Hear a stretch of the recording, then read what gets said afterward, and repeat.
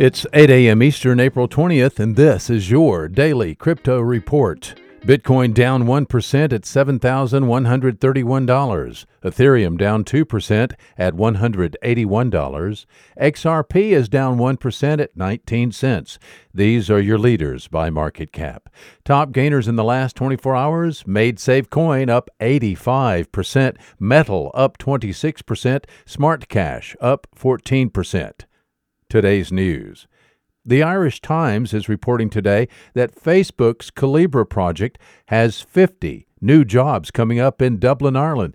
Irish operations are described as, quote, critically important, unquote. Well, BitMEX is joining the COVID-19 relief effort with the announcement today that $2.5 million has been donated to 4 recipients. The 4 recipients are the Gates Philanthropy Partners COVID-19 Fund, Our World in Data, the Biosecurity Program at the Nuclear Threat Initiative, and Open Mind.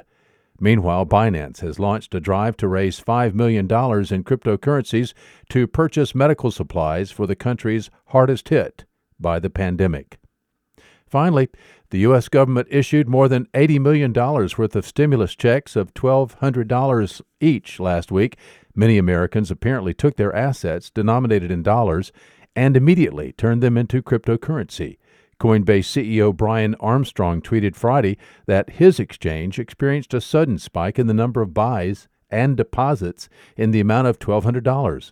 CoinDesk commented that nothing screams confidence in the U.S. economy more than swapping Federal Reserve-issued money for a digital hedge against the mainstream financial system. These are your leading headlines today.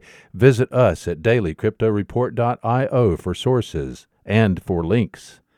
Find us on social media, add us to your Alexa Flash Briefing, and listen to us everywhere you podcast under Daily Crypto Report.